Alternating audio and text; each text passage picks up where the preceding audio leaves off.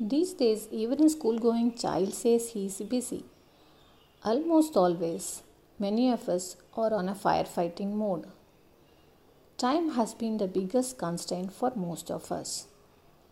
That makes us to look for quick fixes, shortcuts to success, how to become rich in 30 days, how to become fit in a month, how to win an Olympic medal in a year, 1 minute manager.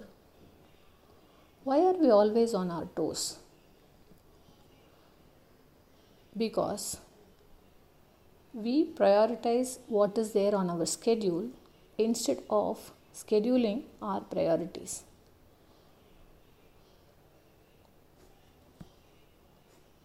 Let us just pause for a moment and reflect on where we are and what's ahead of us. Don't we see the rapid technological growth scaring us to keep pace with? Isn't the ever-changing industry landscape pushing us to perform at our best to stay competitive? Don't we feel that the workplace dynamics have completely changed? What motivates me need not motivate my team. What my values, purposes, and interests are may not be the same for my team or the next generation. But one thing has always surprised me. How could one man inspire the youth of this entire nation when I, as a parent, has found it difficult to align with my adolescent child? What really sets apart a great leader?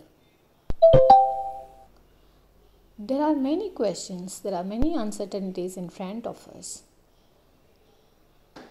and we are looking for answers, looking for solutions.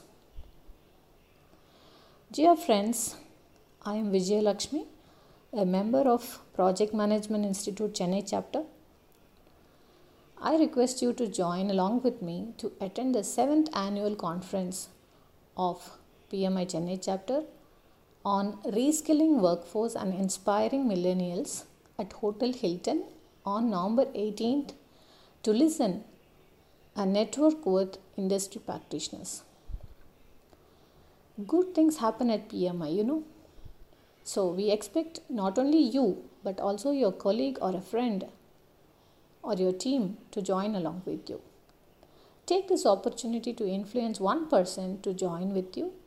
It's always fun learning together, isn't it?